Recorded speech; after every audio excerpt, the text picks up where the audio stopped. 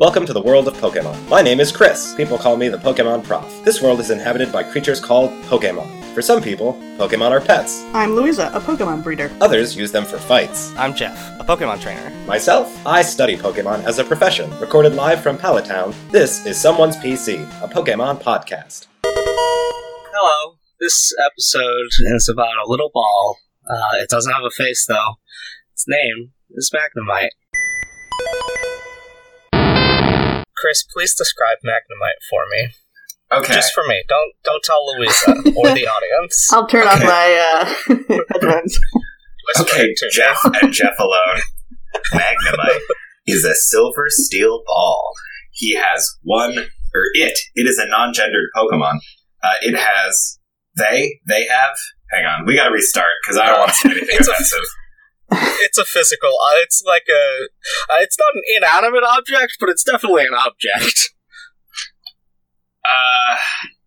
I refer to most Pokemon as it. So does this Bulbapedia. Just because animals are it. Because animals do not experience gender the way humans do. Yeah, but do Pokemon? Pokemon are above animals but below people, I assume. That's true. They seem to understand human language. They even have human emotions. As far as I'm concerned, Pokemon have personhood. Yeah, dogs have personhood.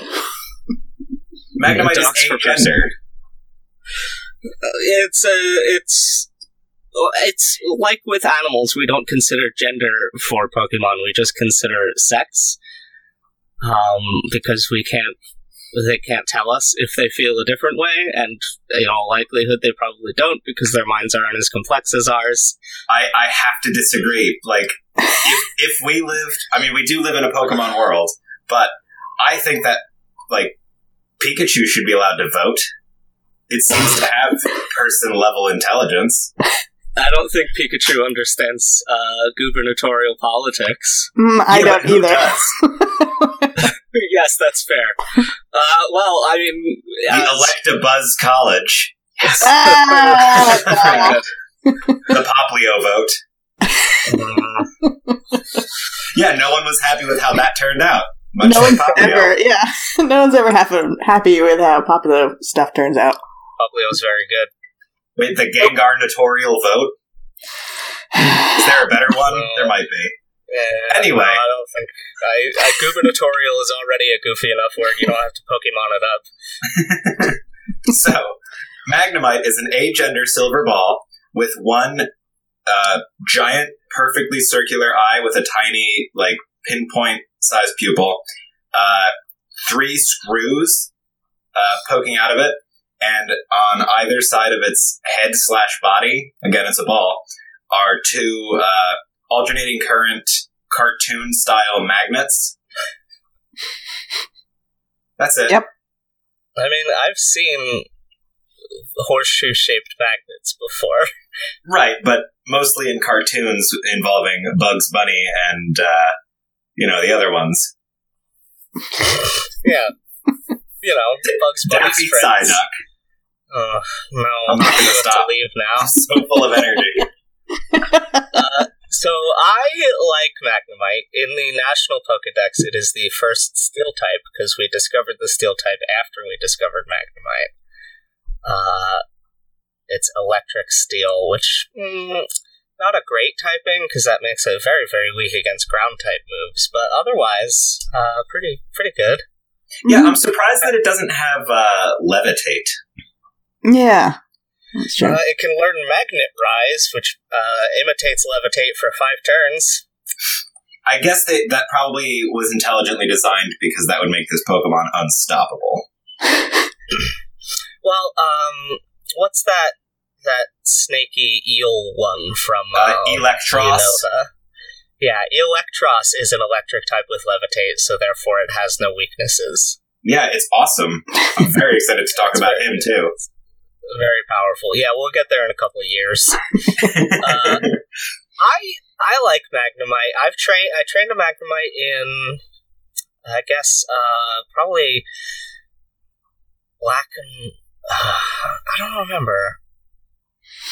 Yeah, I guess it was in Unova, because I had a Magna Zone, the final evolution, which is excellent, and I love it. Mm. Have you guys ever trained Magnemite? In my time in Alola, I'm sorry, I keep interrupting. I'm very full of energy, like I said. I am training one in Alola, and previously I had never thought twice about Magnemite. Ever. Now that I'm training one, I genuinely love it. I love my little guy. He's great. They're great.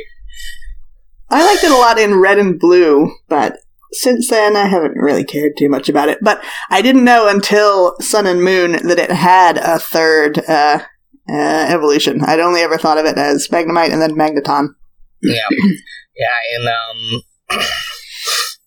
it got like so many it was introduced alongside Magmortar and Electivire as was it Togekiss? All those weird alright, now the cute Pokemon is a big huge ball and it can learn Earthquake and it's 12 feet tall and 5,000 pounds. Yep. One thing that's interesting about Magnemite is its ubiquity.